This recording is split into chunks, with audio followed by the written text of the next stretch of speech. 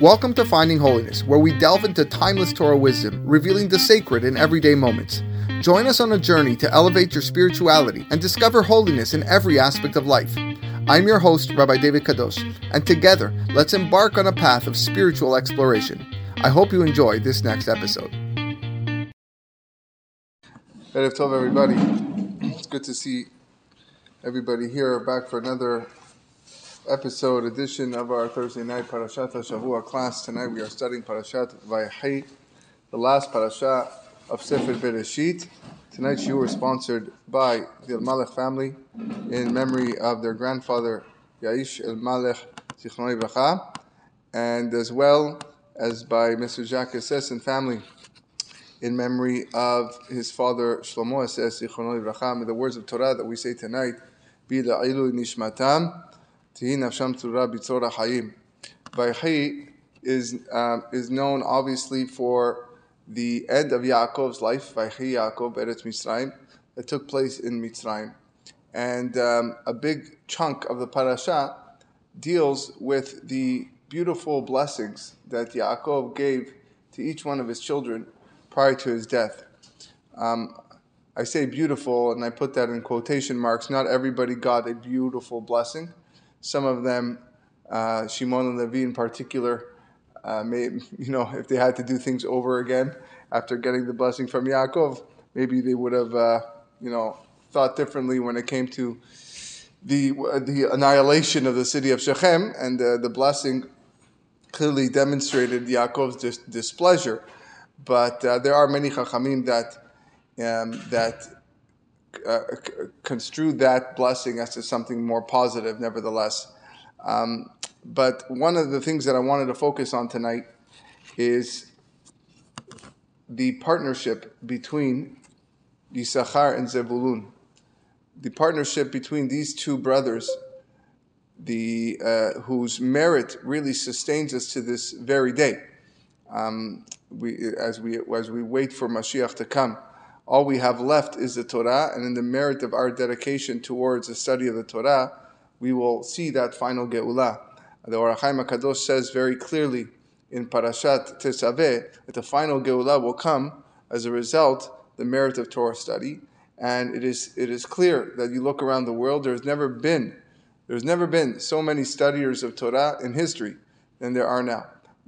Yes, a person can argue maybe the quality of Torah isn't the same as previous generations. I don't think that's a secret. I think it's well known. Nevertheless, there are so many people. Torah is so accessible today, whether through online, virtually, English translations, French translations, you name it, translations everywhere. Every person has the opportunity to study Torah, and that's what's going to bring the Mashiach.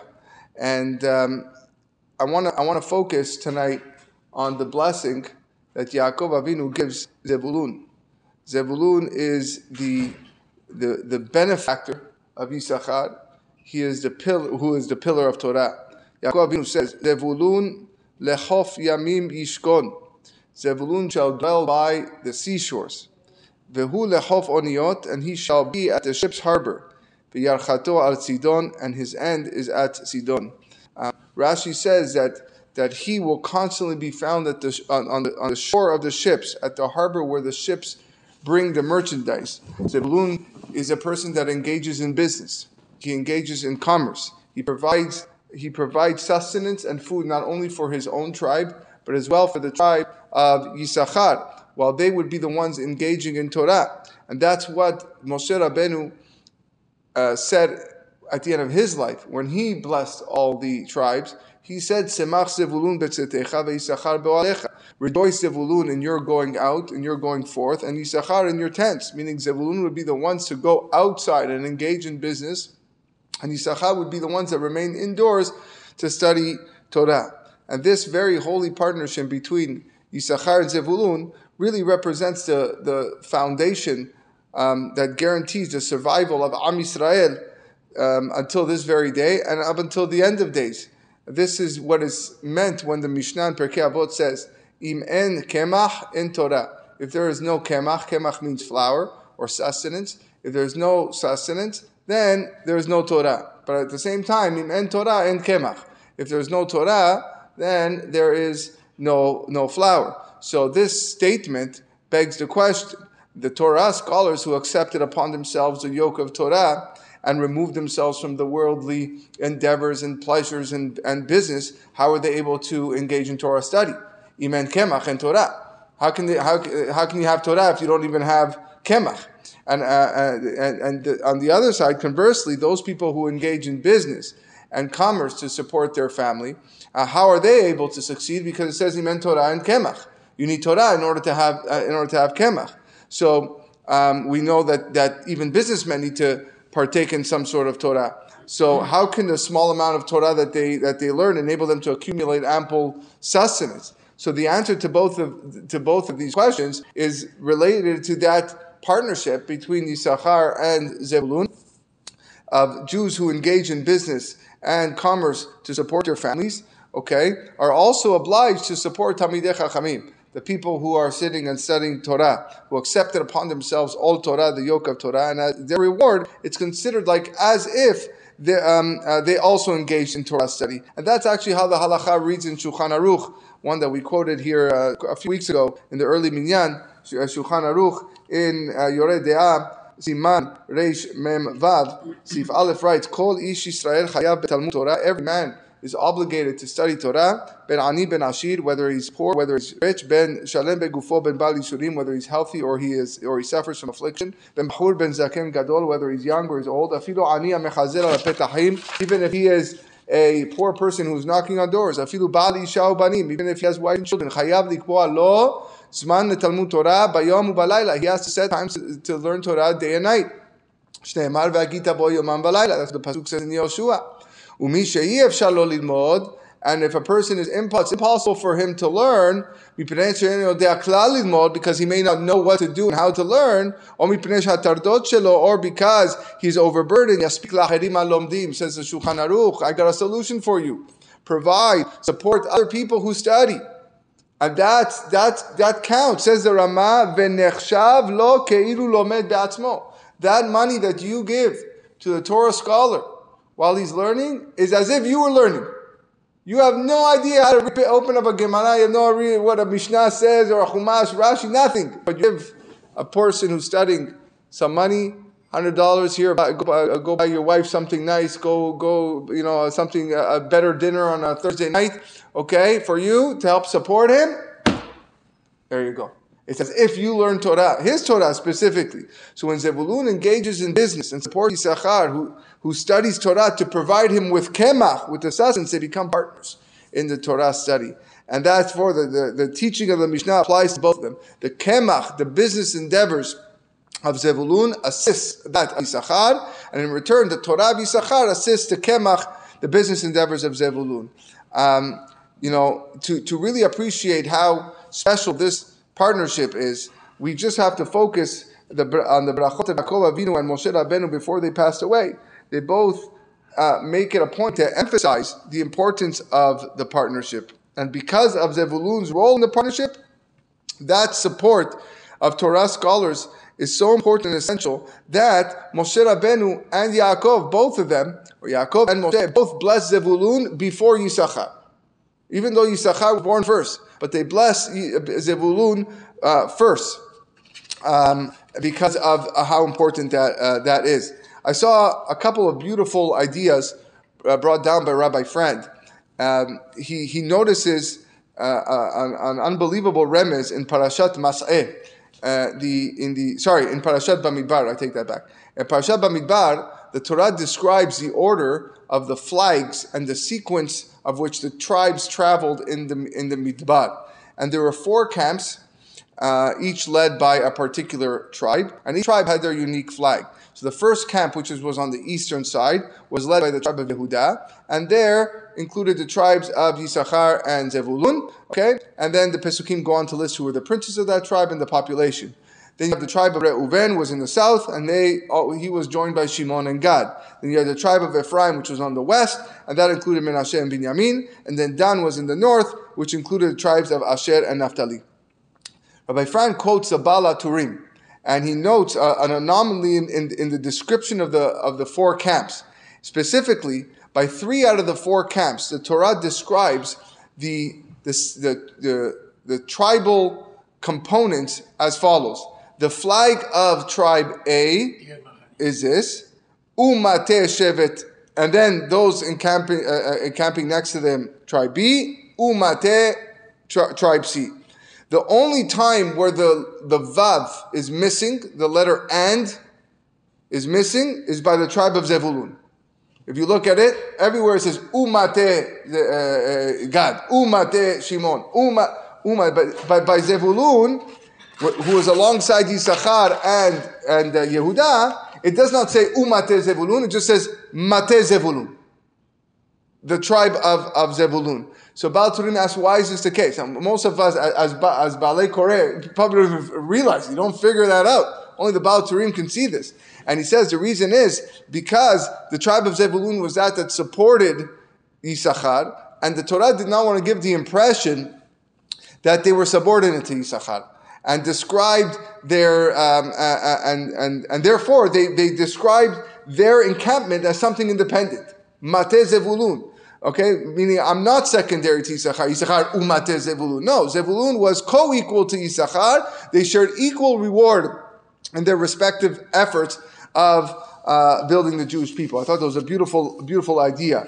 So when you pay attention to Yaakov and his blessing to Zevulun lechof yamin mishkon, implying that his livelihood would be at the seashore. What's the connection between Zevulun's role as Yisachar's benefactor and the livelihood being at the seashore specifically? We see thousands of Torah supporters nowadays that even throughout the generations that were examples of Zevulun's way of life and supporting Torah scholar, but their livelihood was not associated with the ocean and with the ships.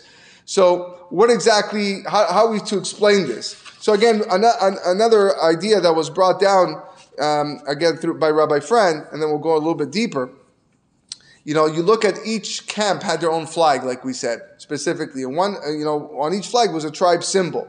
So Yehuda's flag had the symbol of a lion, because that represented kingship. Yisachar was about the moon and the stars, being that the scholars were able to understand the astronomical ideas and concepts, knowledge necessary to determine when the Rosh Chodesh was. Dan was a snake. Zevulun, his flag was a boat. That was his flag, it was a boat. And it makes sense because for one reason, his portion of land was along the coast of Israel. But also because they were merchants. They were merchants and they were in the import and export business. And nowadays, the import and export business, you sit behind a computer and you just trade emails and you negotiate good prices, okay, whether to import or to export, whatever you are doing. And you're behind a phone or a computer. Zevulun did it the hard way. Zevulun had to get on boats, okay, and he had to sail the seas, and he had to go to a foreign land, and he had to buy the merchandise, and then he sold it at various ports, and that's how he earned his living to support Yisachar. So you have to ask the question. He says, Zevulun is such an amazing person. He supports his brother Yisachar. Why did he need to go and make his living through such a dangerous, difficult fashion? Not only in ancient times was traveling by sea something dangerous. Even nowadays, fishermen have a very hard time obtaining a life insurance.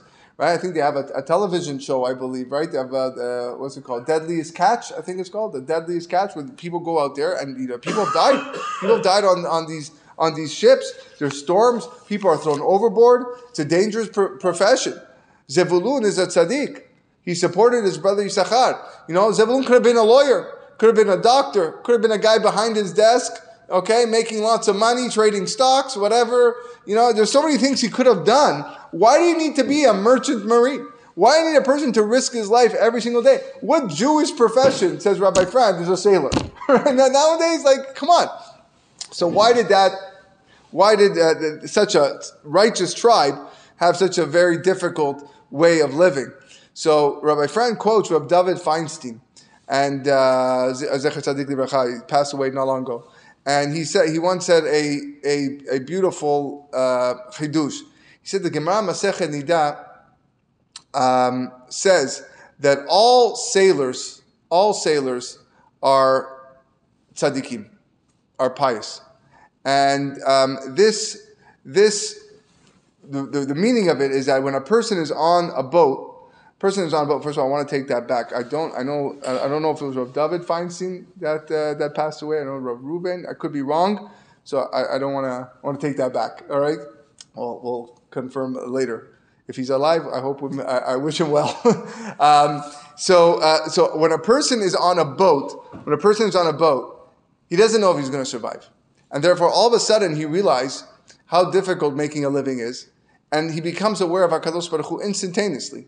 He becomes more pious. He knows how dangerous it is. He knows how scary it is. And he knows in a matter of minutes, things can go from a very calm ocean, and then he can lose everything, whether his life or even not his life, but all of his possessions.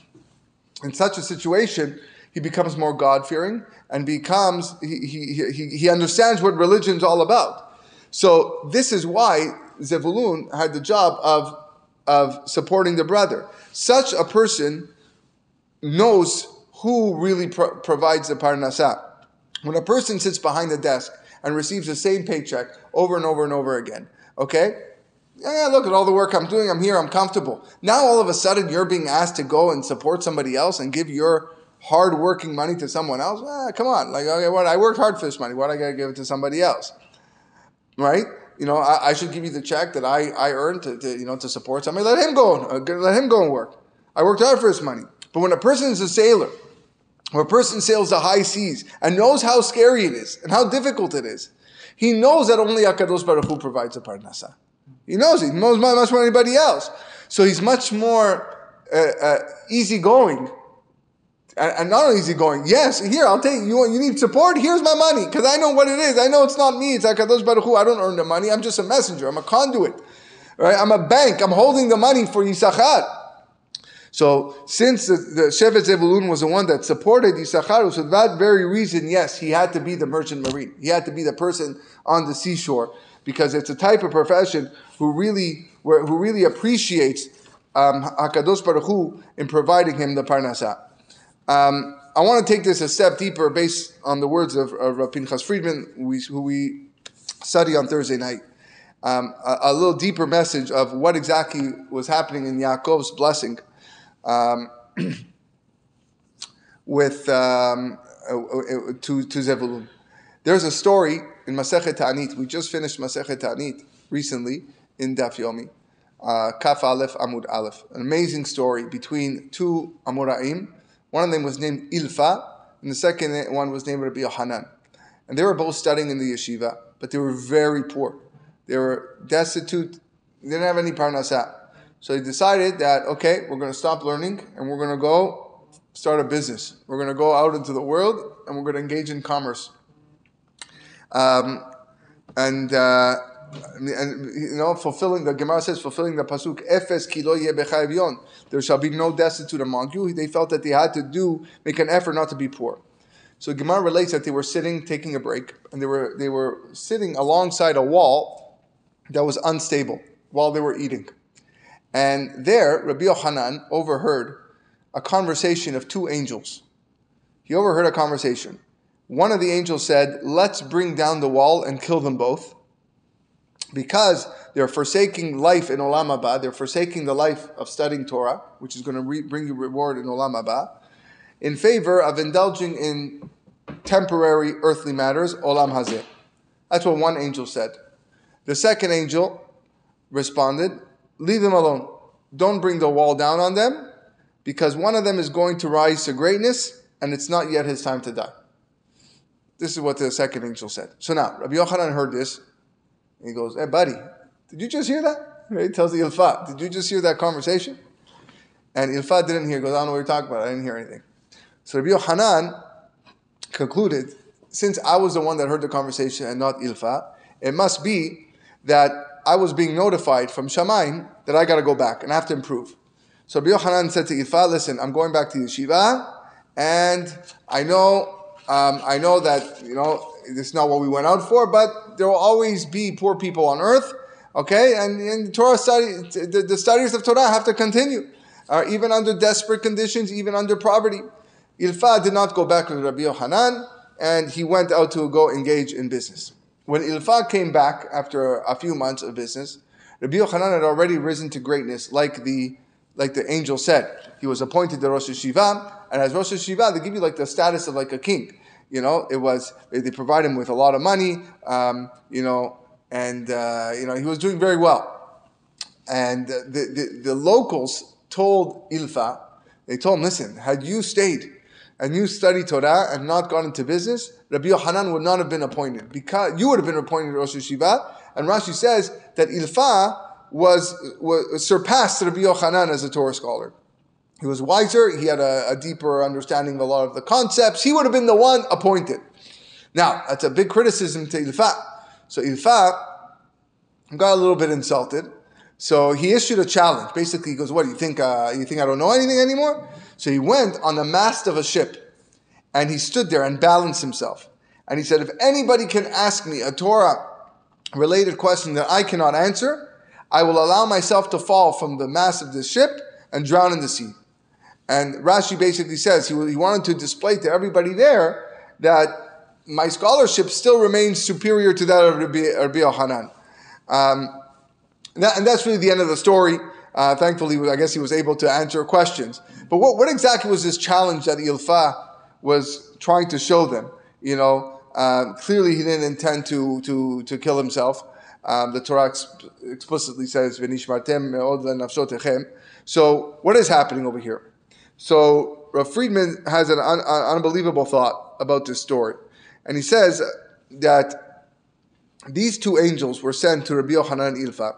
HaKadosh Baruch Hu arranged it specifically that Rabbi Yochanan was the one to hear while Ilfa not. And as a result, Rabbi Yochanan returned to the Bet Midrash to study. He was elevated to the position of Rosh Hashiva, became wealthy. Ilfa continued his quest to find a suitable business. The Gemara Masechet Makot says, "Baderech she'adam rotze lelech ba molichin oto." That the way that a man wants to go, molichin oto, they lead him. The Maharsha asks a question: why is it written molichin oto in plural? Molichim is they direct him on that path. And he says that every thought of man, every utterance, every action that a man does generates an angel. It's a malach. And if he performs a good mitzvah, then there's a good malach that's generated. If he performs an avera, then there's a bad malach that's generated. So molichin oto, that's the implication of molichin oto. Those malachim were generated by a specific desire or thought to assist him to complete what he began. So when you go to the story of Ilfa and Rabbi Yochanan, they both said at that time, let us go and find a business. They left yeshiva and both of them said, we want to go find a business because we can't be poor. So now both had pure intentions. They wanted to serve HaKadosh Baruch Hu better, but they realized that the poverty made it difficult for them. So these two angels were generated. One by Ilfa's remark, one of them by Rabbi Yochanan's remark. Now, the Maharsha said, we quoted, that malachim that are generated by positive, well-intended statements assist a person to better serve Hashem. So the malach that was generated by Ilfa's remark, he wanted to prevent him from abandoning the walls of the yeshiva to go and engage in business. So there, and it seems that Rabbi Yochanan's angel wanted to do the same. So Ilfa's angel told Rabbi Yochanan, listen, what's better? What's better? That they go in business and they lose everything because there's a big risk, as we're going to see, or let's drop the wall on them and end it right now. Let's prevent them from forsaking Torah study in favor of earthly commercial endeavors, and they will die innocently and they won't die guilty. This is what the angel was thinking. Rabbi Yochanan's angel, his angel, knew that it was already ordained from Shamayim that Rabbi Yochanan was going to be the next Rosh Hashiva. And therefore, and he also knew that it was ordained that Ilfa was going to be a successful businessman. So therefore, not just a businessman that was going to direct other people to engage in commerce properly, following the law, and as well support those who study Torah. And they'll follow his example in doing so. So therefore, the angel of Rabbi Yochanan said wisely to the Ilfa's angel, listen, let them be. Don't collapse this wall because it's not their time to die. In fact, one of them is going to rise to greatness. Meaning, he intentionally didn't inform Ilfa's angel that it was Rav Yochanan who was to be promoted, because he wanted to assume that maybe it was Ilfa who was going to be promoted. Right? Because if he told him that Rav Yochanan is the one that's going up, so they said, okay, so let me kill Ilfa. I'll drop the wall on Ilfa. I don't want him going. No. He just said one of them is going to be promoted. Let the angel think it's Ilfa. And then, okay, now let them go choose. In the end of the day, both of them rose to greatness. Rav Yochanan was crowned Rosh Yeshiva. Ilfa became the guide of those who were fulfilling what Zebulun's to fulfill, combining Torah study with worldly endeavors. And therefore, the will of HaKadosh Baruch Hu was fulfilled. Now, why did Rav Yochanan merit this? Why him? Rav Yochanan merited hearing the malach over Ilfa, who stopped him from abandoning the Bet Midrash. This is based in a different Midrash found in Midrash Shir HaShirim. There also the rabbis relate a remarkable story of Rav Yochanan's self-sacrifice for a study of Torah. That once Rav Yochanan used to travel from Tiberia to Tzipori, and Rabbi Chia Bar Abba would support him, allowing him to lean on his shoulder. And they came to a particular field. And Rabbi Yochanan said, you see that field? That used to belong to me. But I sold it so I can go study Torah. And he kept on walking. You see that vineyard? That used to belong to me. But I sold it so I can keep on studying Torah. You see that field of olives? That used to belong to me. But I sold it so I can study Torah. All these things he used to own. So Rabbi Chia, hearing this, began to cry. Rabbi Yochanan said, why are you crying? Rabbi Chia says, I'm crying because you didn't leave anything for yourself. You're here, you're suffering out of poverty, and you didn't leave anything for yourself. And when Rabbi Yochanan actually passed away, what did the Chachamim say out of respect for him? They quoted the pasuk in Shir HaShirim, "Imiten ish et kol hon beto be'ahava, boz yavozu lo." Where a man to offer all the treasures of his home in exchange for love, because Rabbi Yochanan loved the Torah, they would surely scorn him. The Rashaim will for sure make fun of this guy. What an idiot. He gives everything. Boz yavozu lo. But Rabbi Yochanan understood what it meant. So this is the reason why Rabbi Yochanan actually merited hearing the malach and not that of Ilfa. That angel prevented him from leaving the walls of the Bet Midrash. He was promoted to Rosh Yeshiva. He was entitled to a respectable livelihood as well. And this all became because he sold all of his possessions so he can continue studying Torah. He didn't leave anything for him even for his old age. Like the Mishnah Perkei Avot says, Kol ha-mekayem et ha-Torah me'oni, sofo lekayema me'oshet. Whoever fulfills the Torah in a state of poverty will ultimately fulfill in a state of wealth. So now maybe we can have a better idea of the challenge of Ilfa. Ilfa climbed up to the top of that ship, to the mast, and said boldly, I'm prepared to answer any question, any Torah-related inquiry, and if I don't, I'm ready to jump off this ship and drown. The Shelah Kadosh says that there's a very important principle when it comes to business and commerce, or the outside the walls of the Bet Midrash. And I read you, he quotes Sefer HaCharedim, which says, Ha'olam hazeh yam so'er, that this world is a stormy sea. Tzarich ledmot ha'adam bedato ki'ilu hu shat. A person must imagine that he's floating. Yarim rosho lemala leyotzro. He should raise his head upwards towards his maker. V'yizaher, and be careful, pen yikansu befiv hamayim hazedonim, lest he swallows mayim hazedonim, the treacherous waters that enter his mouth. Ve'ishmor min hagalim haba'im letardo, and protect himself from the waves that threaten him. Ve'imlav damo berosho, and if he doesn't, he is responsible for his own demise.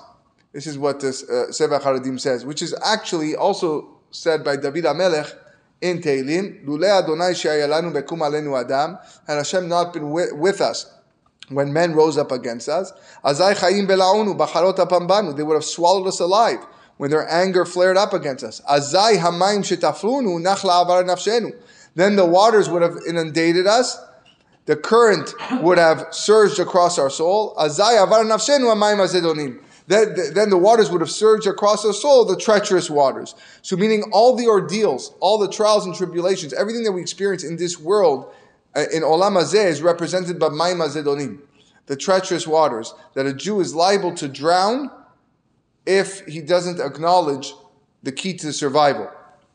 The Rabbeinu Bechayeh says that why do we refer to Olam Hazeh as Hateva? Hateva, Mother Nature. This word, Mother Nature, is because Hateva comes from the root Tava. Litvoa means to drown. If a person is not careful in this world, Chas v'Shalom, he can drown and he can sink in the natural order of Olam Hazeh. You fail to see how God is running things, and therefore you think it's yourself. There's so many ways that you can drown in this world, and that's a reason why nature is referred to this name, because a person can descend to the depths of despair and suffering if he's not cognizant about what's around him, like a person who falls into the depths of the sea and doesn't know how to swim. He drowns.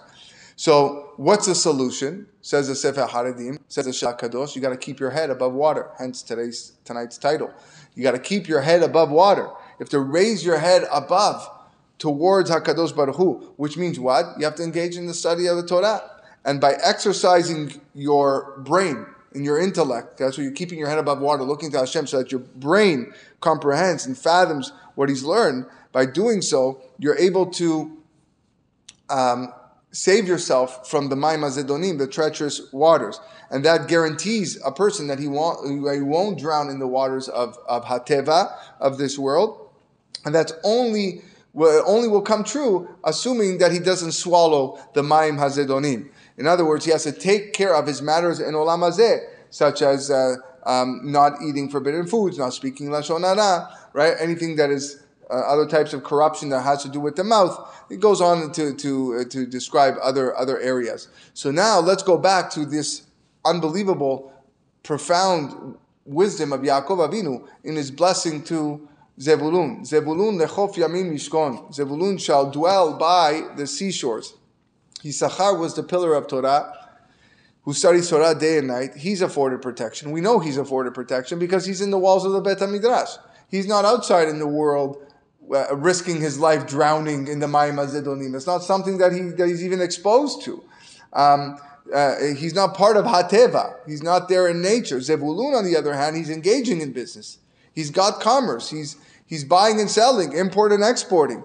So he is in constant danger of drowning in the waters of Hateva. And that's what the Pesukim later on in Sefer Devarim warn us. Hishamer lecha pen tishkach et Hashem Elokecha. Be careful that you don't forget God, because what's going to happen? Pen tochal v'savata ubatim tovim tivneh v'yashavta. We've quoted this many times. You're going to build beautiful homes. Ukarecha v'tzonecha yirbeyu. You're going to have a lot of cattle and sheep. B'kesef v'zavi belach. Lots of money. B'kol hashedecha yirbeyu. Everything you have is going to grow in abundance. V'ram levavecha. And you become arrogant. V'shachachta et Hashem Elokecha. You're going to forget God who took you out of Egypt. V'amarta b'vavecha. You're going to say in your heart, Kochi v'otzem yadi. Yeah, it was me. I'm the one who did this. See this empire? See this business that I created? Multi-million-dollar. Yeah, it's all me, and not God. Therefore, you have to remember HaKadosh Baruch Hu. He's the one that gave you that strength to make wealth. So that prompted Yaakov Avinu to bless Zevulun. Zevulun lechof yamim mishkon. Zevulun is going to dwell by the seashores. Rashi says he's constantly going to find himself by the shores of the ship, at the site of the harbor, where ships bring merchandise. Yaakov wanted Zevulun to look at the boats. He wanted him to comprehend the function, the task of the ships. What is the purpose of the ship that sails the sea? They transport people and merchandise from place to place and prevent people from drowning in the stormy seas. You're on a boat. If you're not on a boat in the middle of the ocean, you're dead. You can't survive. That's the whole purpose of the ship. I want you to stand on the shore and I want you to look at the ships constantly. That's a constant reminder to Zevulun that he's also in danger of drowning in the deep, treacherous waters, the Mayim HaZedonim of Hateva. So it's imperative that Zevulun find himself a reliable vessel to help him navigate those dangerous waters. In other words, what? You have to set times to study Torah, raising your head above the water. And the main lesson, of course, is that even someone who engages in business unrelated to the seashore still has to learn the lesson of the boat.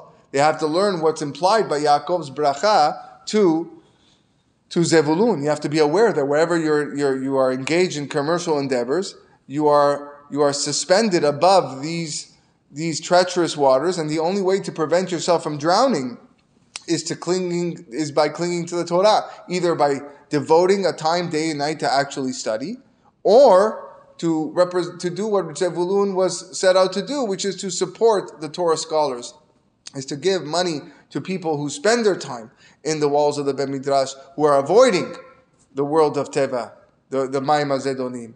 And that's really what Ilfaz's profound message was when he came back after those months and he saw Rabbi Yochanan and all the Bachurei Yeshiva, and they were criticizing him. If you would have stayed here, you would have been the guy. And he wanted to prove to his naysayers that even when he was traveling by ship, even when he was conducting business over these last few months, navigating these dangerous waters, he never forgot that vital lesson, that a person has to always study Torah, not to drown. And by hanging on to that mast of the ship and challenging the people, challenging them, ask me any question, I will answer to you. He was hinting to them that he didn't forget that lesson of Yaakov Avinu even for a single moment. He understood that anybody who neglects the study of Torah is in constant danger of drowning in the waters of Olam Hazeh. So yes, Ilfa left the Bet Midrash to go seek a livelihood, but at the same time he remained engrossed in Torah, and he was capable of answering any question. We live in a world where we what can we say? We constantly find ourselves, thinking more and more of what we've accomplished and associating it less with God. If you pay attention to all the major mitzvot that have to do with parnasa, there's always this idea of raising our hands. When we say poteach et yadecha, okay, umasbia lecho chai ratzon, which is clearly a pasuk that we have to have a lot of kavanah and concentration. And if you don't have concentration, you have to go repeat, go back and say it. That's a pasuk that has to do with only parnasa. There's so many different hidden allusions in that pasuk, right? And we open our hands. We're not opening our hands because it says poteach et yadecha. Person that thinks that's not the reason why we open our hands, because our hands are facing upwards, because we understand that the parnasa is coming from that's where the beracha comes from. Another place where we see this concept is netilat yadayim. When we wash our hands, netilat yadayim, because we are about to eat bread which represents this idea of parnasa and our livelihood and our sustenance. The halacha states, for many reasons, that after you wash your hands, you lift your hands up, right? And then again, many people have the custom also to recite, right? Right? And they say, Baruch Atah Hashem, while their hands are raised. When the Kohanim are giving their blessing daily to the congregants in the Bet Knesset, their hands are like this. They are the medium. They are the conduits in providing the blessing. The blessing is coming from HaKadosh Baruch Hu. So whenever we see this idea of parnasa and livelihood, we always have to remember, the ultimate source. The ultimate source. The beracha is a pool. HaKadosh Baruch Hu has an ocean of blessing next to him, and he's just providing it to each one who exactly with what they need. And the faster and sooner we come to that realization, then the happier we are going to live. The faster we'll come to the recognition that our entire life is full of blessing. The less worry and anxiety that we're going to have, because the more and the more that people have, the more they think that it's theirs. Pirkei Avot says, "Marbe nechasim, marbe de'agah." The more things that you own, the more furniture, the more cars, the more this, the more worry. All it is more worry, right? So understanding that it comes from HaKadosh Baruch Hu, always maintaining a connection to Him, whether it is to the study of the Torah, a little bit a day, a little bit at night, or supporting the Torah is me displaying and showing to God, listen, you gave me this amount of money, and I'm going to take this money, I'm going to support, and I'm going to go support somebody who is hanging on, who is there in the Bet Midrash, and he's totally excluding himself from society and Hateva because I feel this is important. The study of Torah every day is not for everybody. Clearly, it's not for everybody. Right? Most people most Jewish people do not sit in the Bet Midrash and study all day. But you gotta always remember that idea. What we don't want is v'shachachta et Hashem Elokecha. God forbid you forget God because veram levavecha, because your heart became arrogant and you thought that it was only you. So B'ezrat Hashem, the faster that we come to that idea and that realization, the happier our lives will be. And whether you are a Rabbi Yohanan or whether you're an Ilfa, the decision is yours to make. Both of them rose to tremendous heights because this was a partnership already stemmed from the time of Yaakov Avinu, of Yisachar and Zebulun. This was something that is fundamental to our existence as Jews and for the world to continue. And B'ezrat Hashem, as this partnership continues to flourish and continues to thrive and continues to progress, we just take steps and steps closer to the ultimate redemption of the coming of Mashiach. I want to wish everybody a wonderful night. We're going to take a couple weeks break and we'll return after the holidays. Wishing everybody an amazing night.